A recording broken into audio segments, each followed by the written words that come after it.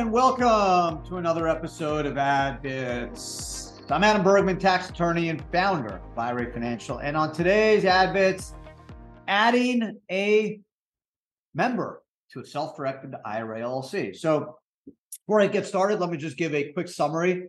Excuse me, I'm just fighting a cough, but I'm going to do my best to get through this without coughing too much, I promise. But by way of summary, this podcast will discuss if you have an IRA LLC already. So let's say you have an IRA that owns 100% of an LLC and you want to add another IRA. Maybe it's a Roth, maybe it's your spouse's IRA, your kid's IRA. Number one, can you do it? And number two, what's the process of doing it? So quick answer to those questions. Yes, you can do it. An IRA is technically not a disqualified person under 4975E2. And number two, we'd amend the operating agreement to add the member based off the partnership accounting rules. Take a snapshot of the capital accounts at that point, built-in gains on those assets, and then the new period would begin when the new member comes into the LLC. So it's important to understand how this works. Get this question a lot. There's some uncertainty. People are not sure what the answer is. Can you do it? Can you not do it? So as a tax lawyer, what I do is I go right to the tax code. I don't mess around. I don't look at the internet. I don't listen to wannabe lawyers or people on YouTube who think they know a lot about tax law, even though they're not a lawyer, or maybe they are a lawyer, but they're not actually a tax lawyer. You know, I have a master's in taxation. I was a tax lawyer for 9 years at some of the largest law firms in the world. So if you ask me a question about litigation or torts or real estate law, I'll tell you straight away, I'm not your guy. Okay, but if it's tax law, specifically IRAs, I am your guy. So let's look at the definition of disqualified person under 4975E2. And if you go through that definition, you'll see there is no mention of IRAs. It starts with fiduciary, someone providing services to a plan, like a custodian, an employer whose employers are covered by the plan, an employee org. Now, then it goes into like the lineal descendants, 50% or more ownership, talks about 10% or more shareholders, directors, officers, highly comps of entities owned 50% or more by disqualified people. But you're not going to see the word retirement plan. So based off the Internal Revenue Code, the position, my position is pretty clear that yes, you can add an IRA to an already established IRA LLC. Now, the IRS in the past has mentioned that they want to, at least they've talked about it in some proposed rules, that they want to actually add an IRA as a disqualified person.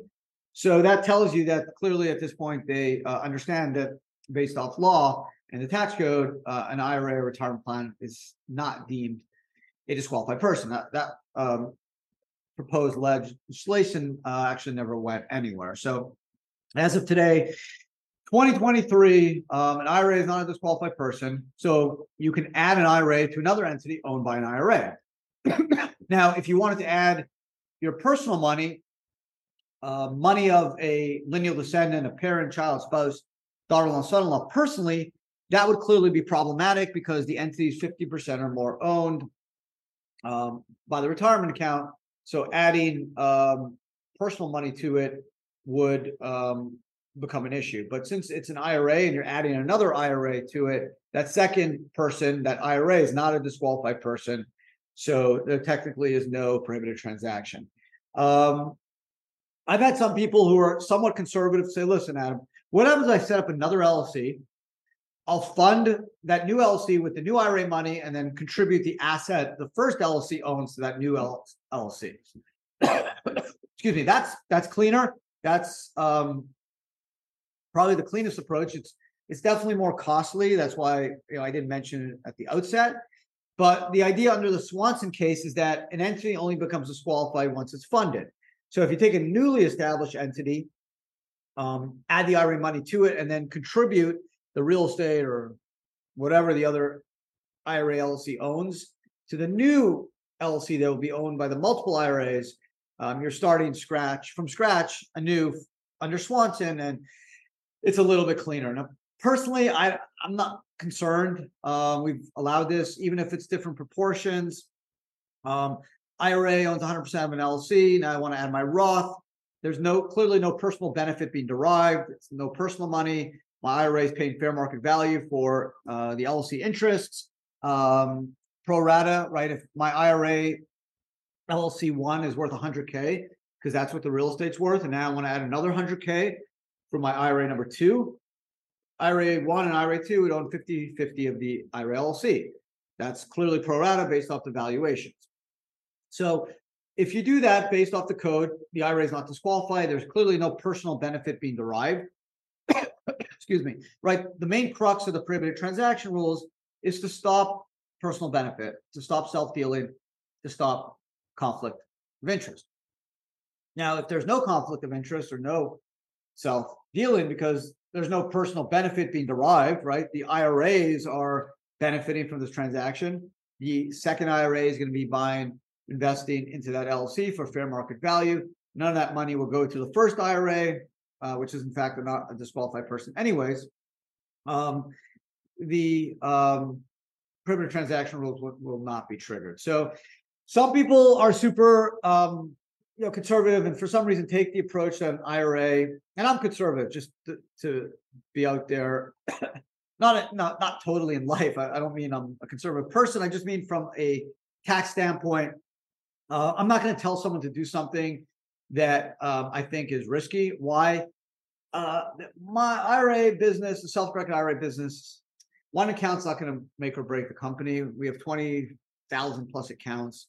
We charge flat fees, small amount of money each year. So there's no incentive for us to tell people to do something that is risky or is uncertain because it's not worth the risk, right? We're not making enough money to do it. If you were paying me, for example, $1 million for the account, there's more incentive, right, to push the envelope, push the boundaries. But for a few $100 a year, it's not worth it. So I go off the code, and clearly the IRA is not a disqualified person. The IRA owner is, the legal descendants of the IRA owner is. So if you have an IRA that owns an LLC and you want to add a second IRA to it, or of yours or a parent's or someone else, it's permissible. If you want to be ultra conservative, take no risk. You can set up a new LLC and then fund it with the asset or cash from the first IRA LLC, and then add the IRA money to that second LLC simultaneously, and then you could then hang your hat on Swanson and also the 4975 D2 rules where IRAs are not deemed a disqualified person. So that's the pod. I hope you guys enjoyed it. I get this question a lot. The next podcast I will do is actually, can you add money to an IRA LLC? So let's say your IRA owns 100% of the LLC and you want to add money to the LLC through the IRA. Can it be done? Here's a sneak peek. It's going to generally follow the same logic as adding a member, right? Since an IRA is not a disqualified person, adding money to it will obtain the same ownership. And that is actually even safer and even less, I wouldn't even say risky, but is without a doubt not prohibited because the IRA continues to own the same percentage, just added money. So long as the operating agreement allows for it, it will be okay. So sneak peek, I'll do the next ad bits on that. So if you're interested, you can take a listen next week and hopefully you'll enjoy it. Otherwise, thanks for hanging out today. I hope you guys enjoyed the podcast. Subscribe if you haven't yet. It'd be crazy not to. To our YouTube channel. It's free. You get amazing content. I work tirelessly. Yeah, I do. I love this stuff. I spending a lot of my time just kind of coming up with interesting questions. If you guys have feedback, comments, leave them. I'd love hearing from people. I'd love to get your thoughts. If you have ideas for upcoming podcasts or videos, send them my way. You can hit us up on social media, Instagram, Facebook, Twitter, our YouTube channel, of course. You can email us at info@irafinancial.